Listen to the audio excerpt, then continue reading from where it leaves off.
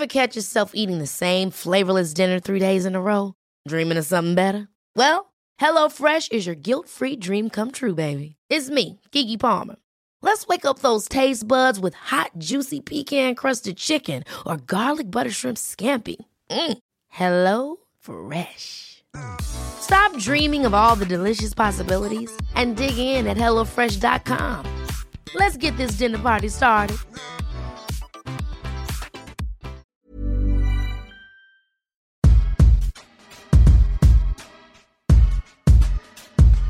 Welcome to Food for Thought, a podcast gabfest wherein a multiracial mix of queer writers gather around the table to talk about sex, identity, culture, what we like to read, and who we like to read. Food for Thought. We'd be teases, but we keep giving it away. We can't tease.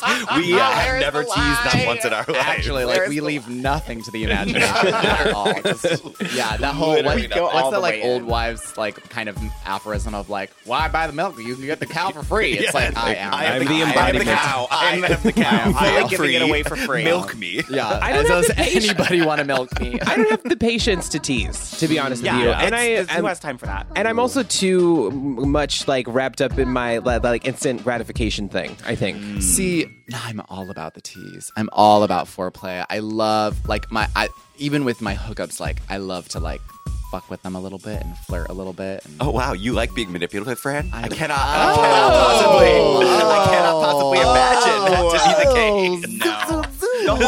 Zoom. Milk me. yeah. The whole thing about teasing, though, is that's like you want the long game, and like usually I'm not playing the long game. I want us to have a good time. I'm here for a good time, not a long time. Dead. And then I want you to go. I want you to go. So like, no, why make the tease? I am like that in that, like, right after sex, like the second that we climax, I don't want to see you anymore. And the teasing is over. Yes, for me, the climax is just the tease to get someone to marry me. That's it. That is true. The climax is the foreplay. Right. The rest of our lives is the climax the real is the moment. wedding for you. Oh, God, Like, yes, please. The divorce. Yeah, it is. The divorce. That's my climax. Yeah. My climax is that alimony check. Yeah, that's when I finally get off. Is when the prenup hits.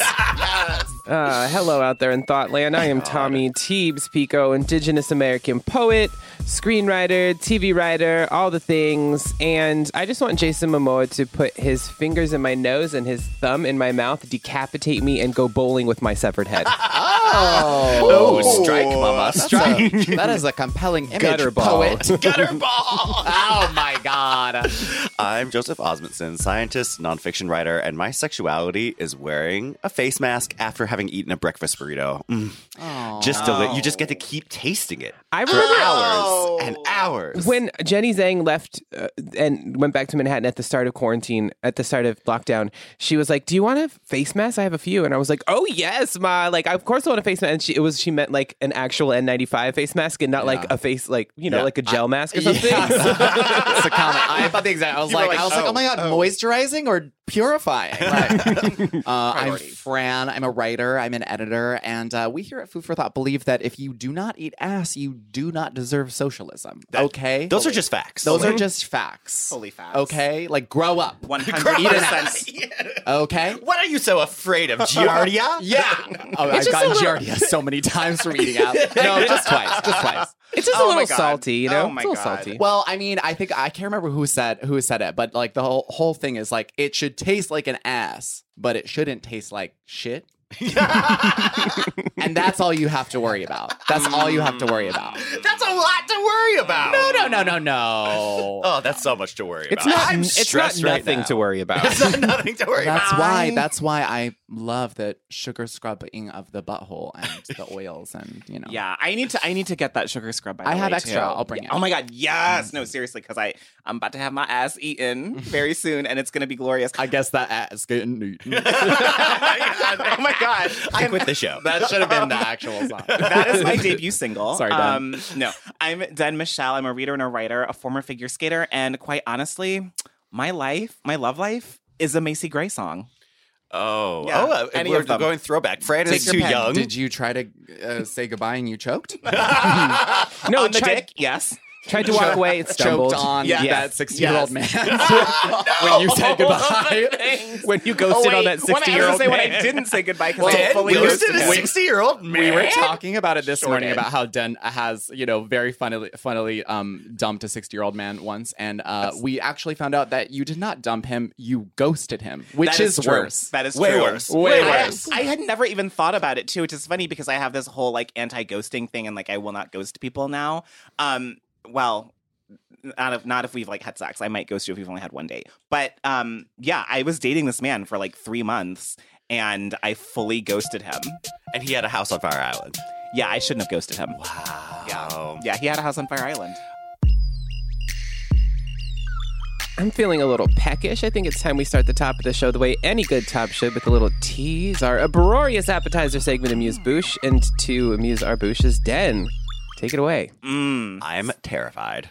Oh, this is like, so this is, I feel like this is a very sweet story. I hate it already.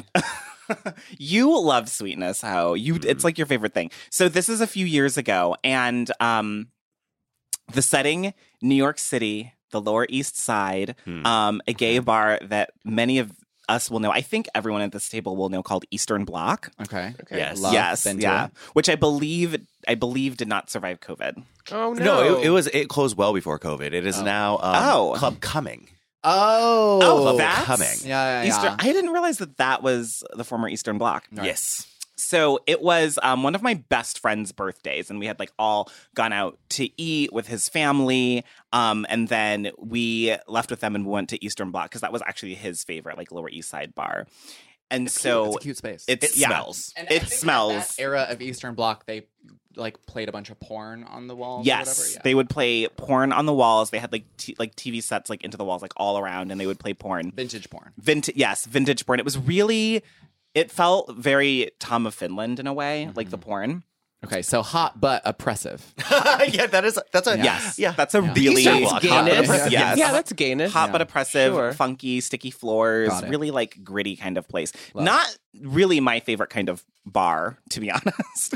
But we were there, and I'm coming back from the bathroom, and my song comes on, and it's 3 by Britney Spears, and I really love 3 by Britney Spears. Okay. So I got up on one of the benches. They had benches like against the wall, kind of around the whole place. And so I get up on the bench, and I'm dancing, and this guy comes up to me and kind of puts his arm around me, and we start love. dancing together. I love. My favorite thing is when a person that I'm with either puts their arm like around my waist or like has their hand on the small of my back. It just absolutely turns me on. It makes me feel like very sort of safe, and then it just gets me all tingly.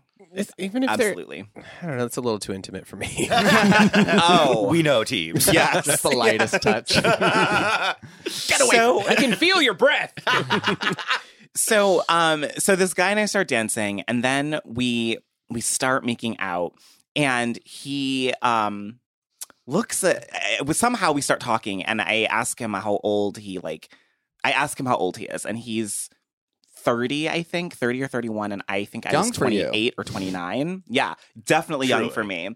And he was like, "Oh my god, I think I first asked him like, "Oh, how old do you think I am?" And he thought he was like 22, and I was like, "Oh, I love you, marry me." But I was like close to 30. Okay. So we're making out, and I do something that I've really never done at this point, which is that I decide to go home with him. Love it. So- love it. I've also never done that before, Dan. Wow. I have only a very few times Yeah, because I'm afraid. I'm afraid. of being murdered. it is. You end up being afraid to be murdered. And it was funny too, because as we were walking out, my friend whose birthday it was like definitely came up to him, put some bass in his voice, and was like we will come after you if you like hurt our friend. So like don't murder Den. Don't murder Den. Oh my God. This is the smallest of asks. Don't murder. Please don't murder Yes, us, like, man. please be a good guy. So we go we get in the cab. We take a cab back to my place. I'm living in Park Slope at the time. And we're starving, so we go get pizza at a little joint that's still open at 3 a.m. And we're walking back and we're talking, and it turns out he's a lawyer, and it turns out that he went to law school at Stanford and was a classmate of one of my best friends from college, which is so funny. So we really are talking it up, and it's like we're getting to know each other. We go back to my apartment. eat the pizza. He drinks leftover beer because I'd had some kind of party recently, and I don't touch beer. I just don't like it. So he drinks the leftover beer, and then eventually we like make it to my room. Still eating the pizza. No, we finished the pizza at this point. Just the he pizza drinks details. beer from your butthole. He drinks beer from my butthole. I immediately imagine Den like getting ass ate while eating pizza. You know, I want to try that. I'm going to try that. Yeah. He did eat my ass to the gods. It was like church. It was extraordinary. I did a praise dance the next morning, which I will tell you about. Mm-hmm. So we're hooking up where he's eating my ass. And then like I start sucking his dick, and it is gloriously big, shockingly big, because he's not a super big guy. And I was like just shocked that it was so big. And we then proceed to have really incredible sex. And I believe it was the first time that I tried reverse cowgirl, which was really I've actually fun. only done that once, and it's great because you don't have to see his face. Which we love. We love that. Yes. It is. If you're feeling good about your booty that day, it's good to like put on a little show. Mm-hmm. Yes, even though he had a gorgeous face. So we Hate that. Not your type. No, but not your type. Joe loves a butterface. So we have really, really awesome sex. And then we're up and we're talking. It's feeling very romantic. It's feeling very intimate. I had planned to kick him out, but it was 5 a.m. So I was like, I'm not going to do that. Like, also, I really was like, oh, I'm liking him. You have way more compassion than I do. I'd be like, so, call you an Uber? Call you an Uber? Like, no, I'm not. I don't know. Like, I do. I always say like I don't need aftercare, but actually I do. Like what I've learned is that I like aftercare. Like I like the idea of being someone who's just like go, but I'm not really that girl. I love a cuddle. I love a spoon. We know. So, we fall asleep. Everything's good. We wake up the next morning, and I am supposed to leave because my friend whose birthday it was, like that was our dinner with like our whole group. But then the 3 of us who are really close, we're gonna do like a brunch at this amazing brunch place like around the corner from my apartment. So the thing is, like many brunch places in New York, they don't take reservations. So you're just going to have to show up and like wait. So I was like, I'm really fucking hungover. I will get there. But like, we know it's going to be an hour wait. So just like get there and I will come. Oh, I miss being young in New York. Those too. mornings, you know what I mean? Mm-hmm. Like, you just smell like sex. You show up and you have to gab out with all your friends. Like, guess who got their ass ate last night? Yes. Just like that. Yeah, exactly. And you're doing it at these like kind of fancy brunch places that you really can't afford to be eating at, but like you're still there because you want to think that you're the girls from Sex and the City, basically. Yeah. So he and I proceed to have sex again that morning, even though I'm I'm hungover. exhausted just listening to this story. That is so brave because morning sex, let me tell you, the sex before the morning dump is terrifying. Oh no, I Definitely. can't do it. I have to douche for like a very long time to feel secure in morning sex. I've definitely left an elf shoe on somebody's sheets one morning. I have very successfully morning fucked, but it has to be before coffee. It has to be before coffee. I love a morning fuck. I do. I also, a trick that I love, and this is what I did with this guy too, I love to wake you up by giving you a blowjob. Like that is one of my favorite things to do. Like it's so hot to me. The cover is still on you? Yes. And doesn't it get hot under It's there? hot. It's too smelly. It's just. I love the heat, and if you're not fucking people who don't smell bad, it doesn't have to smell bad. Like I don't know, it didn't smell bad to me. Maybe I was just really into him, and I was really into this guy. So we have this great hookup. We walk out. I walk him to the train station. I go to I'm walking up to brunch just as like my friends are getting ready to be seated, and of course they're a little bit pissy because like they were waiting there for an hour, and I was like, "Fucking, Dad!" I would have on left someone else's you. birthday. on one of their birthday. Yes. So this is the kind of person I am. Abhorrent. And then I showed up, and I was like, "Guys, I'm so sorry that I was late. I was performing fellatio." Oh, And it you was didn't even amazing. have the respect to lie. No, I was like, let me tell you about the night I had. So then I'd be like, oh, my aunt died. That's where I would be. So we have a great brunch. It's all good. I get back to my apartment and I realize that this guy has left. He had this really fabulous like vintage members only jacket that he was wearing. And he had left it. And I was like, oh my God, this is amazing. Like now feel like I have an excuse to talk to him again. So I think we connected on Facebook. I guess, we must have exchanged numbers. And I texted him and I was like, oh, like, you left your jacket here. If you want to come and get it, like, I'm around this week. Just like, let me know. And I'm like super hoping that he'll come over and fuck me again. I'm super hoping that like maybe we'll go out on a date. Like I'm going full Joe and having wedding. Yeah. Yeah.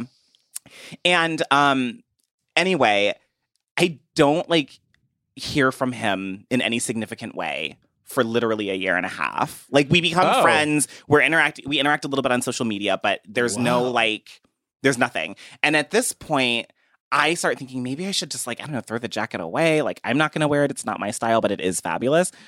Anyway. That seems like such a vibe, like kind of like cheerleader dating, the jock. Yeah, I feel like you would wear it over your shoulders without putting the arms Never in. Put the arms in. No. That is how I should have thought of it. I think at the time I thought of it as, he wasn't that into me, and I just felt ashamed because I really was into him. He was gorgeous. He was super smart. I was like so into him.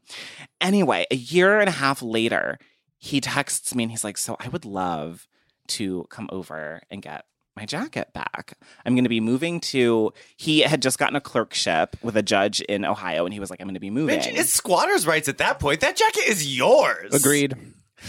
Okay, sure, but I wanted the dick. So I can actually empathize. Right? So, of course. If you're going to weaponize being like, hey, I got this expensive jacket, you got to fuck me if you want it. Oh my God. Just kidding. That's really bad. That's super ethically not okay. Being manipulative? Shocking. Well, I was kidding. I didn't say that, and I fully expected. Cancel her, internet. Cancel her. I fully expected that he wasn't gonna. I was like, oh, he's just gonna come over and pick up the jacket and go. Like, we'll say goodbye, and like that's it. And that was like fine with me. Well, he comes over. He sits down. We end up having dinner. I order sushi. He fucks me and stays the night, and it was really beautiful. And he did take the jacket back, and I was like, I feel like I have a little bit of closure now because I've been thinking about you for all this time and sort of lusting after you. But yeah, he did come back and fuck me and get the jacket. Oh my I'm God. So confused. This whole story is pure chaos. I actually think that there are 3 acts. It has it had a promise. Yes. It had a resonant end. A good inciting incident. I thought the structure was beautiful, honestly. Like, I think that, honestly, Alex Chi would be proud. Alex Chi would be proud. That is a novel, mama. It's a novella. It's a novella. I adored this guy. He was awesome. Now, if you're listening, say his first and last name, social security number.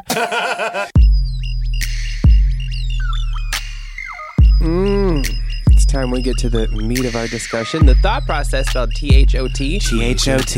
And to sling our salchicha this week, Joe. Salchicha! That was a new one. He's just losing it in the booth. Mom. Okay, everyone. So gross. We are talking about fucked up shit today. Capitalism. Yeah. Theodore Adorno, who I affectionately call Teddy, wrote that wrong life cannot be lived rightly. What he means by this is that cruelty is so baked into late capitalism that it is simply impossible to live what one could call an ethical life. From the clothes we buy, to the iPhone we used to send dick pics, to the gas we would put in our cars if we weren't gays who couldn't drive. All of these things cannot exist without exploitation, neo-colonialism, horrific labor conditions. And the options of quote-unquote ethical capitalism, like free-range chicken and driving a Tesla, getting your fair trade coffee, whatever, are both too expensive for most people and still not that much better or different. How can we spend and make money in such a fucked up world? Without spending and making money, we can't live. We all know it's evil to work as a cop because all cops are bad. But is working for a university or a movie studio or even a nonprofit really acceptable? How do we figure out how to accept reality without descending into hedonistic nihilism? To start, my dearest thoughties, thinking about your whole life, working, selling your labor for money in order to eat. What is the worst job you ever had? The job that you feel the ickiest about, not in terms of the working conditions, but in terms of like, Ickiest. oh, that's evil money. It's all evil money. Spoiler alert. Spoiler alert. Yep. This might lead into a discussion later on, but one of my first jobs ever was canvassing for the HRC. Ooh. And I did it full time, like every day. I was out on the streets. I was like in a cute little getup with a clipboard, and I was like, "Hey, do you have 1 minute for gay rights?" Yeah, and I was that girl. You were that girl. You know, obviously this was like more than a decade ago. What was the salary? How much did you make? Minimum wage? I don't remember what this. It was definitely minimum wage, and but I do remember being very good at it, which is very fucked because the whole job is collecting people's credit card numbers on the street. Yes, which is still wild to me. But also, I did it for 3 months, and I actually made more money than I had ever made in my entire life. Wow! But that was because it was like one of my first jobs. Yeah. But I still I worked really hard on it. But I think when I was there, what I was realizing is one, the way they recruit canvassers is so fucked. Like it's all on Craigslist, and like if you do not make a certain amount of money on day one, you're terminated. And if you make the kind of like threshold of money that you're supposed to be raising on day one, then you have like a 3-day or a 7-day kind of leniency period. But like if you are not raking enough money, you're just terminated. The turnover is like so high. And so a lot of things like that made the whole experience of it feel very fucked up. Because I stayed good at it, and all my friends just got fired. Oh no! Even the guy that I was dating at the time. There was this guy that I literally met while canvassing, and we were dating for like 3 months, but then he got fired while we were dating. Oh my god! The resentment. That's so anyways, real, though. What I'm trying to say is, the longer I worked in that environment, the more that I saw underneath the surface of what I at the time felt was like a really impactful, important, progressive thing. Yeah, that's what my question was going to be. When you were doing it, were you like idealistic about it?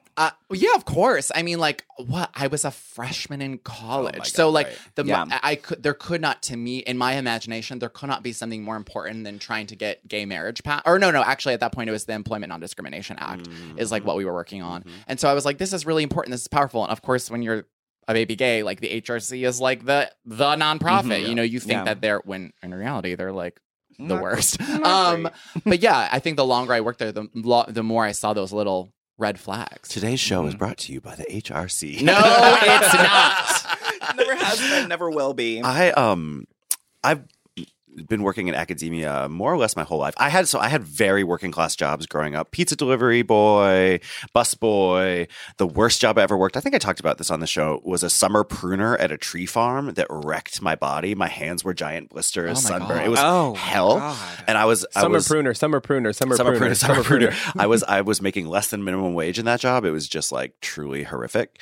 But I had a moment. I used to be very idealistic about working in academia, like you, Fran. Like, I went to college from a very poor town, and college felt magical to me. It's like this place where you can spend your life working on ideas and learning together with other people. And I very much idolized it and didn't think about the power structures within academia. And I think I had a moment in grad school. So I was doing my PhD in New York City, making like $30,000 a year. So not a lot of money. But they invited Henry Kissinger to come to my university to give us a speech. And so I organized a bunch of – we were trying to get it canceled, but we couldn't get it canceled. And you want to know why not? Because his wife and him were the -- donor to the graduate program at my school. So basically the salary that I did have came from the fucking war criminal Kissinger family. And I did – so we organized a whole protest about it, which felt good, organizing with other folks on my campus. And I managed to get into the dinner after the talk, and I called him a war criminal to his face and asked if he was afraid of being arrested when he traveled abroad because he had broken so many international laws. Ooh, we do it. I think the point that I'm trying to make is it was a real eye-opening moment about the complicity of the university space and how they make money. But it also offered an avenue of resistance, which is like you can organize in the place you're at to at least make those associations visible and less comfortable. Yeah. I felt similarly. Like once I started making my living as a touring performer, visiting colleges and universities, it was a twofer for me. One of them being like, the kids would come and they'd be so excited and I'd come to their classroom and it was like, I'm definitely making a living off of your debt. Your student loans pay for me to be here and traveling so much on an airplane. I felt super guilty. I was like, I'm destroying the world, basically. Like I'm a one huge carbon footprint. Like, Oh my God, that's real. So I'm going to talk a little bit about nonprofits because I have been in that workspace for most of my adult life. It's helping the world, right? It's just like you're changing. You're changing hearts lives, and minds, changing the world, hearts and minds. That is the narrative that you're sold. And I went to a small liberal arts college, and I feel like small liberal arts colleges very often are like the breeding ground for that. Like, well, they are very gay, and mine certainly was, but I feel like they're a breeding ground for that idea that, like, if you want to go out into the world and you want to have positive impact and positive change and really affect people's lives in great ways, that nonprofits are where you do that. I also went to a Quaker liberal arts college where like service and that whole idea is like very integral to the identity. So I really, like, almost all of my friends when we graduated college went to nonprofits. I actually, I did start canvassing at a nonprofit, did that for a week and quit because I was like, this is bullshit. And I was like, I would much rather sell soap at the mall. And I did that instead for a year. You did. But you worked at Lush, which is the most den thing ever. Yes. So fun. I still like love them and their products. Would be more den. You get to touch people's hands all day. I mean, which at the time was fun, but now I would probably be like, I don't want to do that. So anyway, also then after I finished grad school, I went into the nonprofit sector and did that in New York for a while. And the first job where I did that was at the very famous Harlem Children's Zone. And I have heard stories the about streets them. talk. The streets talk about this place, but this is the thing that was wild. In some ways, for me, the working condition was kind of amazing. I was on a team of writers, many of whom were queer, many of whom were writers of color, and our whole job was to go into their after-school programs and to the 2 charter schools and do literacy intervention with young students. And so you feel like, in that way, you feel like you're having an impact, sort of like on these kids' lives. Directly. And so that's really great. And also just the team, the most brilliant team of people that I've ever worked with, the most talented, like no joke, 2 of my contemporaries from there have been up for the National Book Award in recent years. Like, it's really amazing, the group that I was with. But what I really began to understand was how the nonprofit funding structure really weaponizes money and weaponizes capitalism, both to the detriment of the people that they're trying to serve, as well as to the detriment of the people that they are employing. And this nonprofit in particular had a whole ethos about employing people from the community, the idea that everyone who can solve this, like the minds are all in the room. We don't have to like rely on outside people to come in and save us is like kind of the ethos there, although so much of the funding comes from the outside.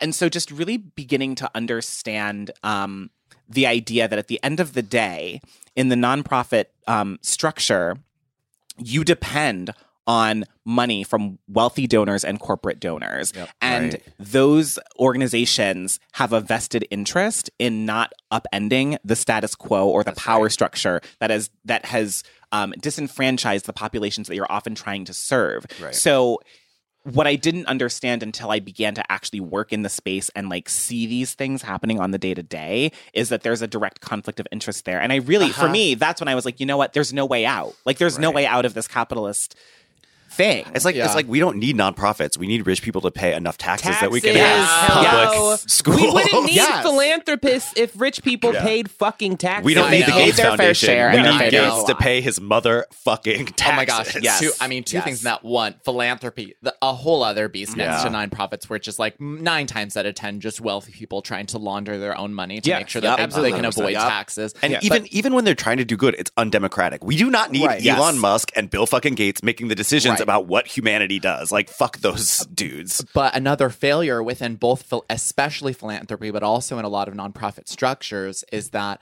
when these structures, when identifying marginalized communities and people in need, you have to, in order to receive that care, in order to receive that aid, in order to receive that financial support, have to be deemed worth like that care. You have to fill out applications. You have to have a social security number. You have to have an address, a home. There's so many different kind of like hurdles that marginalized people need to go through in order to just get the baseline care. And that is not how we should be thinking about. I mean, mutual aid is the response to that, right? right. Yes. It's like, is that there's no every single human deserves to survive. You know, like that is It's amazing that that's a remarkable thing to say. I know, but like, and then there's people who people disagree. should be able That's to a radical survive. statement. Yes. It is should not be radical, but radical.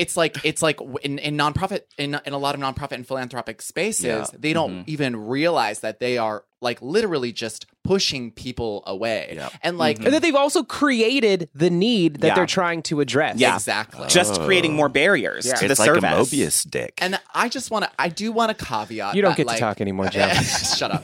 I do want to caveat that, like, if you're sitting at home and you're like really shook by this conversation, like I would be when I was like thinking that nonprofits were like kind of the saviors of the world. Yeah. Like, I will also caveat that there are a lot of nonprofits out there doing amazing work. Right. There are a lot of nonprofits that have amazing people at them. Yeah. Just as Joe said at the beginning, there are a lot of people within nonprofits that are trying to change nonprofits and make them be better and to avoid these like oppressive kind of patterns that they fall into. So, if you work if you're listening to this and you work at a nonprofit, we promise you're not evil. If you're canceled. No, like we're proud of you. You're doing your best. You need a check. I Yes, have you a need a question check. for you all. So what we've learned, HRC, meh, Yeah. academia, Yeah. nonprofit world.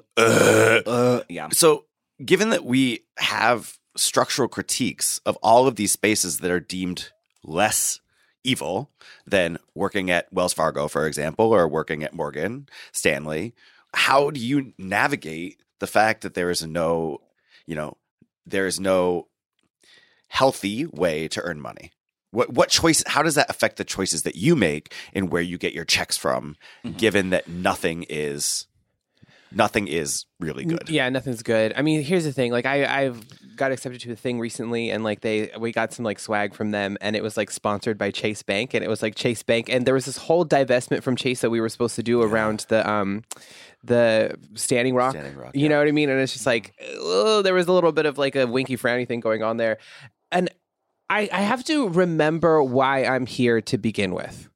Like, I'm here. I diagnosed this early on, although I tried to go into medical school and that whole thing didn't really work. But it was like, I am here to make sure or to help endemic, in my mind, I'm here so that young Native kids don't want to kill themselves. You know what I mean? Like, that's what it comes down to, because that's the environment that I was raised in. And I'm working on this show where one of the central initiating events is the suicide of a teenager. And that like, if what I do makes one Indian kid want to kill themselves that much less, I'm doing good. That's how I feel about it. That's like my net positive at the end of the day. When I did go on tour, and like the queer Native weirdos come up to me crying, I did something good. It doesn't offset harm. It's hard for me because there are so many things going behind these decisions in my head, and accepting a check from Disney to work in this writer's room that is the first all-indigenous writer's room in the history of American television, to then tell these stories that nobody's seen before, to then employ all Native people on that set, so it looks like Standing Rock Part 2 every time I get the dailies back, and then to be like, but I'm still taking that money, but like, this is something unprecedented. It's just, it is fucked. Yeah. I mean, Teebs, what you're saying is like so resonant to me. Like, I think a lot of the work that I try and do now is like kind of thinking around the fact that like queer people and trans people and Black people and brown people have like invented and have been the arbiters of like every single thing that like mainstream culture calls like cool, and that like all I want is to like remind people of that fact in my own work. You know what I mean? But like it comes with this kind of like confusion around like what, especially when you get caught up in the someone's gonna cancel me mentality, which is like, I think, really, really easy to fall into when you're taking any sort of job. But you kind of have to do the best you can to operate, just as Teebs was talking about, like operate out of like love, power, joy, like instead of operating out of fear and operating worried about punishment. I think that society at large or a lot of like the way we are having cultural conversations in relation to accountability are extremely punitive. It's about canceling the individual for complicity in a system that they can't not be complicit in. And calling someone out, so to speak, can be a tool of accountability. It can be, yeah. But if you are spending all your time trying to call people out for simply making a living, for simply surviving, especially when it's, people that are like, not making that much money and working in the gig economy, it's like, that's not really going to help us out. Yeah. I also wonder with those people who call out only, it's like, but you would have taken the job. Yeah. Right.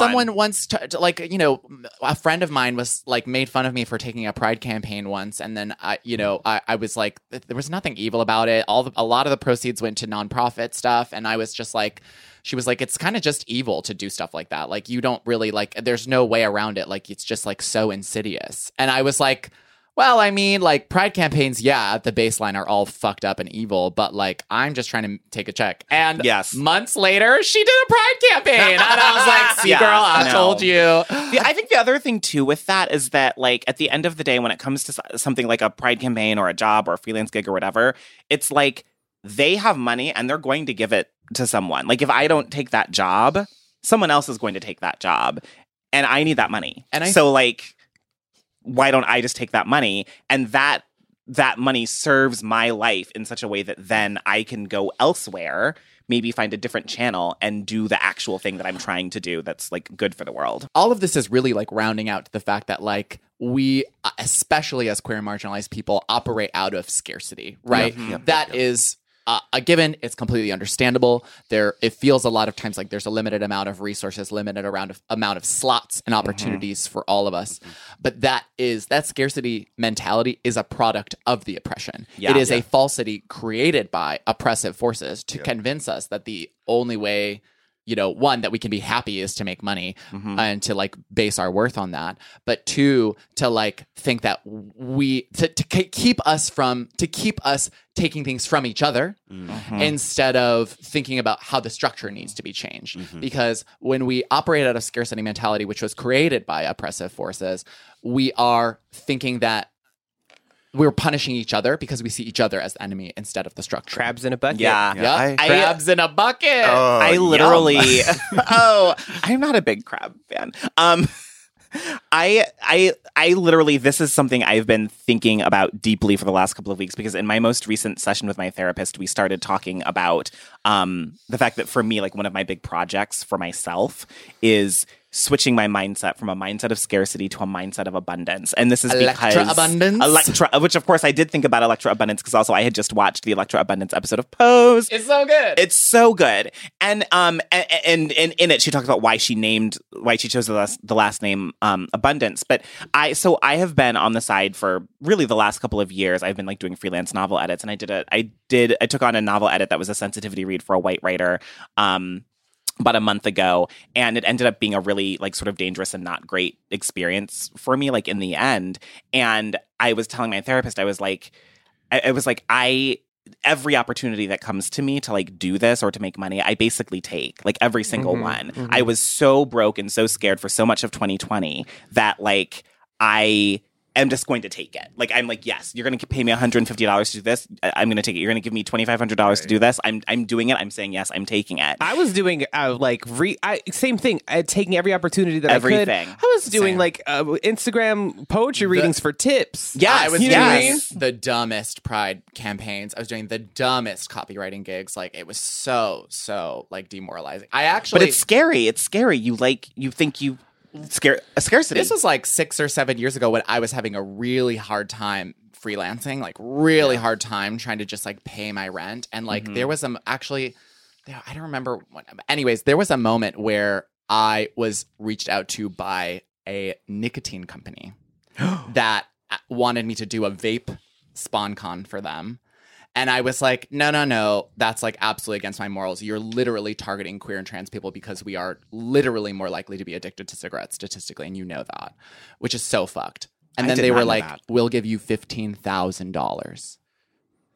And I would be lying if I did not have a flashing thought in my head that was like, you could really use $15,000 right now. Yeah. But obviously I said no because I have some spine. Yeah. I think, But it's like it was such a mind fuck to be in that moment and be like, oh my God, I am like redacted dollars in debt. Yeah. And I am like struggling so hard to literally make a living, trying to be a good person. And I have this really fucked up thing trying to bail me out. I think that's important, Fran. You know what you were saying, Den, that like if I don't take the check, someone's going to. I think there's limits to that. Absolutely. This is a limit to that. For me, This would be a limit to that. I have clear limits to that. I'm not crossing a picket line. I'm not taking, you know, there are just things where I'm like, that is something that we don't do. Yeah. And I'm a bit different than the other thoughts here because my relationship to the gig economy is a little different. And I think what this conversation is illustrating to me why the gig economy is so good for capitalists. Because for me, I'm like, I have a salaried workplace in which I can organize. I can organize with fellow workers for better working conditions. You know, we can work on forming a union, for example. And that organizing in the place where you're at is how a lot of these bottom-up movements for, you know, higher minimum wage across the country, et cetera, often come from workers banding together in a similar workplace, in the same workplace, and say, we're not taking this shit anymore. So I think, you know, for me, if you are salaried, if you're working in a nonprofit, like organizing in your workplace, whether or not it's for a union officially, which is great, or not, I mean, that is incredibly powerful. It also trains you as an activist. It makes connections to your colleagues, and it makes the power dynamics clear. Who has the money? How, you know, by Marx's definition, any labor in capitalism is not being remunerated because someone is making a profit, which means they are stealing part of the money that you have earned for the company, right? And it makes, whenever you try to organize in a workplace, it just becomes immediately clear who's making the money and who's providing the labor. So that is a huge thing for me, that always being cognizant of that I can make change in the place that I'm at. And that is so hard in the gig economy, right? When you're freelancing, you know, when you're working for this company and that company, blah, blah, blah, there's no workplace to organize. And that's why it's so easy to exploit gig labor. You know, Joe, you're really hitting home right now. I mean, last year, I don't know if, well, I guess I'll talk about it. I mean, last year I went through a career change. And I just, you know, the events of March through June, a traumatizing moment for a lot of different people, a lot of different communities, really shifted how I was viewing how I collected a check. And up until that moment, I had worked for the Nikes and the Redacteds and the Googles and the Facebooks. Like, I'd taken those checks and have always, I'm really proud of a lot of that work, right? I'm really proud of the fact that, like, I have hired so many queer and trans people to get their checks cut. I've raised hundreds of thousands of dollars for a lot of different queer movement stuff, a lot of nonprofits, a lot of, like, you know, stuff that's feeding back into the community.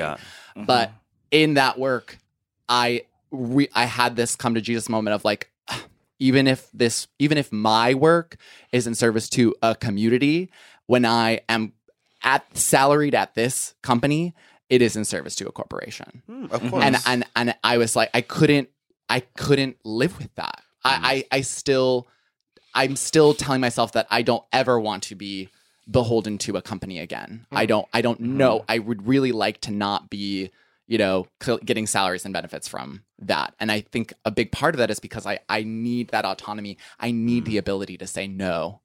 The ability to say, I actually can't do that. Which everyone should have. There's the idea, though, and then, like, some of these opportunities that we take and some of these jobs that we take, there is this idea that, well, if I take this job, I could be mitigating harm. Yep, totally. Than if somebody else did. And then there is ones like the nicotine thing you were talking about. That's not one where it's like, well, if I take this, I can mitigate harm. You know what I mean? Like, you're doing harm. Like, I'm doing it for Indigenous folks. Like, that's another target for, like, evil nicotine companies. It's like, anyways, I, you know, want to ask y'all about your. I hate this look in your eye, Fran. It's a devilish so look. Scared. You know, as the tweet goes, Karl Marx made some points, but he failed to consider that when I buy things, I am happy. And I just want to know, I want to probe into that because, like, we can sit here on our high horses, as a lot of people who want to critique capitalism do. But we also, well, Joe can't because I live on a high horse, Fran. You are insufferable. Truly. But all the rest of us, we enjoy nice things sometimes. I hate nice things. Yeah, you do hate look nice at what you're things. wearing. Look right at what now. I'm wearing right now. I It's just want to messy. know what y'all, and Joe, you can answer last maybe. I want to know what y'all's relationships to pleasure and when you find pleasure in capitalism, where do you reconcile it? Is it even in conversation in your head? Do you ever feel bad about buying something, but then you keep it anyways? Like things like that. Honestly, I've only in recent years begun to think about the ethics of buying things and like trying to buy things in a way that is as ethical as possible. And I do not do this all the time. I don't have the money to do this all the time. But at the end of the day, I love to shop. Like I just enjoy it. I love purchasing things. I love spending money. I prefer spending money when I don't have it. Right. Interestingly enough, when I do have it, I'm much more like, oh, I don't want to spend. But I would just say that, like, you know, it's the same sort of conversation that I do think about when I think about either taking a check, whether it's from a gig sort of thing or if it's like where I'm going to be working and doing like a full-time job. Like, this is the economic system that I'm in. Right. And like I have to also take care of my mental health and my emotional health. And if like whether I'm talking about buying, like I moved a couple of months ago and I'm doing something that I've never done. And like I'm buying all new furniture for my bedroom. I have never, like all my furniture has been sourced from like Craigslist or like even stuff that I found on the street in Brooklyn, which is a very New York So thing to you do. live on top of a bed bug then? No. Not my bed. But you know, like the end of the things. academic year when all the kids move out and they just yes. it's just microwave. garage sale. Yes. And you can just get, and like in nice neighborhoods in New York City, like people just put stuff out and you can like take it. So like that's over the last, like basically I've been in New York almost 10 years. Like that's kind of what I've done. And so for the first time, I'm like buying some like nice and more expensive furniture, like doing some stuff. And it's like at the end of the day, the reason why I'm doing this is because I know that like my bedroom and like my space has to be a safe space for me mentally. It has to be a peaceful space where I can relax and let go, where I can write and function creatively, and this spending is like in service of that. So it's Right. like that's also what I have to do to like protect that, and that's just as important for me as trying to do Exactly. everything as ethically as I can. We're not evil people for participating in capitalism. It's like we're critiquing it because we're forced to participate Yes. in it, right? It's Yeah, I think my big conflict, I would say, is for so long I was so cognizant of every single penny that I was Yep. spending because I didn't know if at the end of the month I would have enough pennies.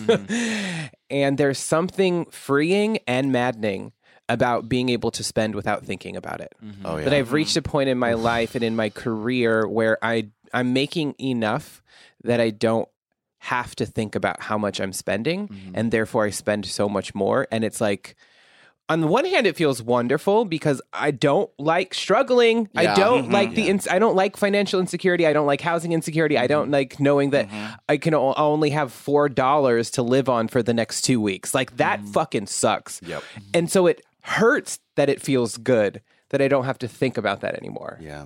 And like there's and like one of my first opportunities getting commissioned to write a feature and then getting a Whiting Award that year and being able to pay off my debt was so freeing and then so frustrating because it was like I was fully consigned to living with debt for the rest of my life. Wow. And I never imagined being in a place where I didn't have debt and didn't owe money. And then to not owe that and to feel that weight off my shoulders made me so mad. Teebs, like you and I come like from like you and I, you know, we've done the same job forever, right? You and I, we tell queer stories. That's all we've ever wanted to do. And like something that I always think about is like, I've done this job for $13,000 a year. And I've done this job for well into six figures. And it has never mattered to me how much I make. And I think that what you're touching on is like, I am so used to being underpaid and undervalued for all of that work because that has like the value of it has never to me, it's not a monetary value, right? So now that we are coming into our own financially and absolving some of that like money trauma, that residual money trauma, we're kind of like, well, I mean, I've been deprived my whole life. Don't I deserve this, I guess? But yeah, I think it's obvious. There's no perfect like resolute point. There's no like solution. There's no like perfect solution to like how to reconcile that. I think a lot of it is though kind of like the fact that like capitalism is so surrounded by punitive discourse, but you don't need to punish yourself. You know what I mean? When things bother you a lot. Well, Joe does. Yeah, I do. Joe I do. It's my kink. Right, but that's, I mean, I wouldn't want to live that life. But I like, mean, I've paid to be punished before too. So. Right. Well, that's a different thing. But yeah, my point is like, is that like, there are enough people out there to punish you. So don't punish yourself. If something bothers you, don't do it. Have lines in the sand. Have questions that you ask yourself before you take gigs. Filters where you're like, I will absolutely not. Those things on the personal level are so important. Yeah, when it comes to punishing yourself, I think it's important to check in and be like, is this because do I need to feel bad, or is this like residual homophobia and white supremacy? Yes. I mean, I feel like the thing that I think about in terms of purchasing pleasure is that capitalism has set us into a cycle where it makes us miserable, and then we have to consume our way to pleasure. And I do think it's important to try to disrupt that cycle and to try to imagine. I feel like when people think about socialism, I'm a socialist, I have been for a long time, but I also think maybe we needed a better word, because when people think of socialism, they think of Stalinism, which was like bread lines, dour, horrible. That's not what we're imagining. What we're imagining is a world where not only rich people get to feel good. Yeah. You know what I mean? And so there's this notion, I can't remember which post-Marxian thinker talked about this, that capitalism has advanced production because when the birth of capitalism comes through feudalism, feudalism was not a fun time. There was scarcity. There was not enough food for all of the people. Diseases killing everybody. And you know, capitalism comes along and invents these new means of production. Now we actually do have enough to go around. And that's because of some of the things that have happened in the last few hundred years in MBD, because of capitalism. But now we need to imagine an entirely different way to distribute that ability to feel good. You know, and I think that, so it's about reimagining a future full of abundance, full of pleasure, and not just for those who can afford it. And exactly, imagining a future wherein we do not conflate pleasure with buying things. Right. Yes. You know, I mean, Adrienne Maree Brown said part of the reason so few of us have a healthy relationship to pleasure is because a small minority of us hoard excess and resources, everyone at the top. And so they create false scarcity and then try to sell us joy, sell us back to ourselves. You do have to explain something to me, though, that you said that I'm very confused by. What is making six figures? Anyways, that concludes our show. I don't understand. I'm feeling full, but like I could fit one more thing inside of me. Dan knows how I feel. And the cherry on our top this week is Joe. Y'all, I had a really hard semester, and I wasn't able to read a lot during the semester. And I had a stack of books that I wanted to read after the semester, and one of them was Brontez Purnell's 100 Boyfriends. I've loved Brontez's work for years. You know, they do so many different genres. They're like doing film and music and writing, and they've been around since the zine world with Teebs back in Brooklyn. And let me tell you, I picked up this book, and actually, well, to be fair, Brontez was in Oakland. Oh, Oakland, yes. I picked up this book, and it is a little bit Teebs-esque in that it's a book that really asks to be read in one sitting, and it is horny. It is also Teebs-esque, thoughty. Let me just read. So And I'm going to read a little bit, just one sentence or a couple sentences, and then talk about what the book is really about and why it's so exciting to me, besides the fact that there's just so much good sex written so well. So this is boyfriend number 666, The Satanist. And so this is a bit into the hookup scene. Silence, poser, he said, and advanced upon me. Before I could realize that I had not fully consented to it, I was naked with a belt around my neck and being choked to the gods.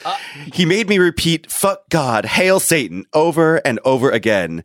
He was also like, you are just a faggot hole for Satan's sons, to which I rolled my eyes. So it's just like this, you know, it's hot, it's irreverent, it's funny, in the way that sex is and is not often written about.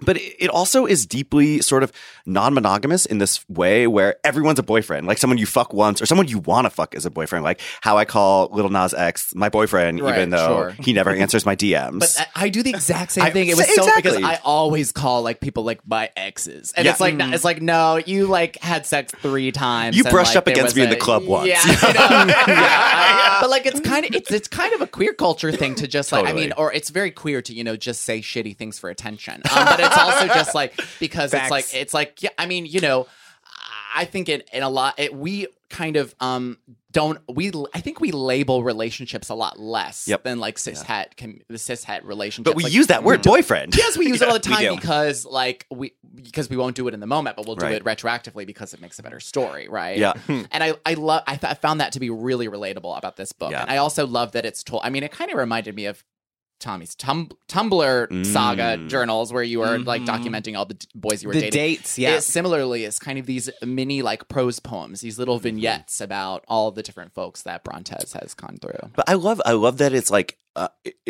ironically it uses the word boyfriend, where I think a lot of us imagine that is a stable plateau that we're trying to get to. Like I want a boyfriend, right. Where this book is about actually living your whole life and not searching for that boyfriend, about fucking your Disposing friends, of about being like wanting this type of adventure and newness in your sex life always. And then the other thing that I think is so important that it's about is how everyone you date also had 100 boyfriends. Right. And when you're fucking them, you're fucking all of the people they've ever fucked before. Their expectations for sex have been set up So by their 100 boyfriends. It's like one beautiful spiritual gangbang. And then exactly.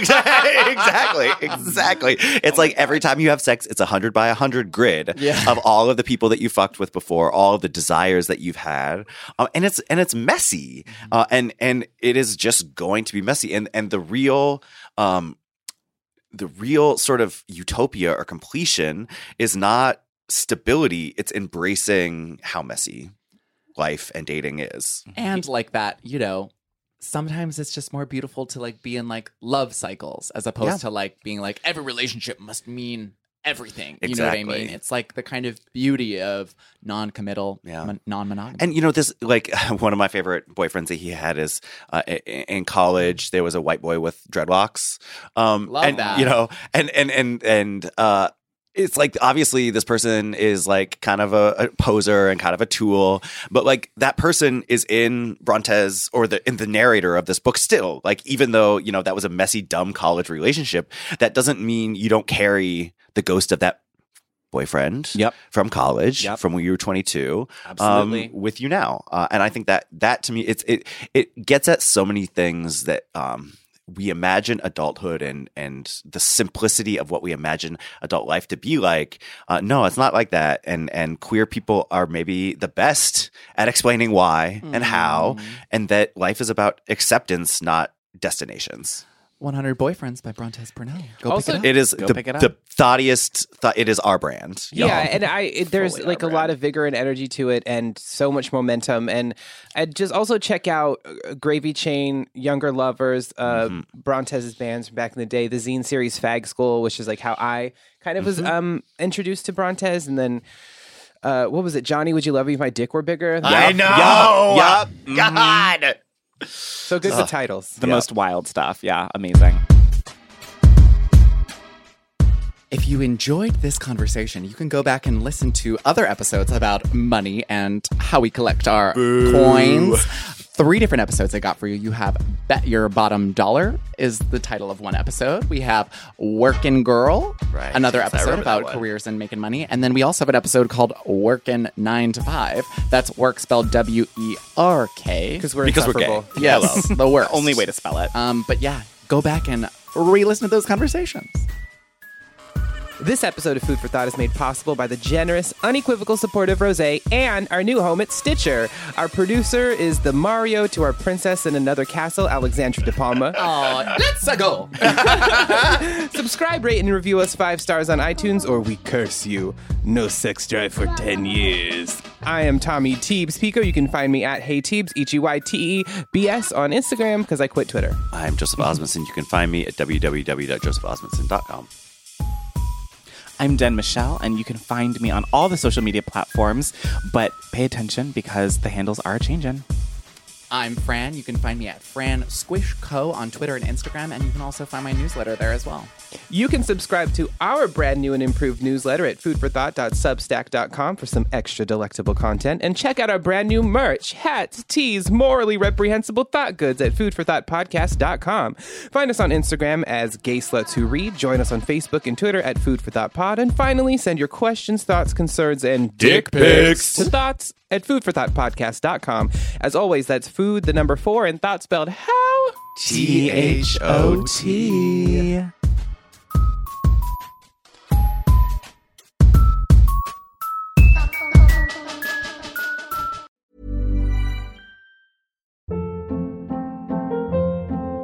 Hold up. What was that? Boring. No flavor. That was as bad as those leftovers you ate all week. Keke Palmer here, and it's time to say hello to something fresh and guilt-free. Hello Fresh. Jazz up dinner with pecan-crusted chicken or garlic butter shrimp scampi. Now that's music to my mouth. Hello Fresh. Let's get this dinner party started. Discover all the delicious possibilities at HelloFresh.com.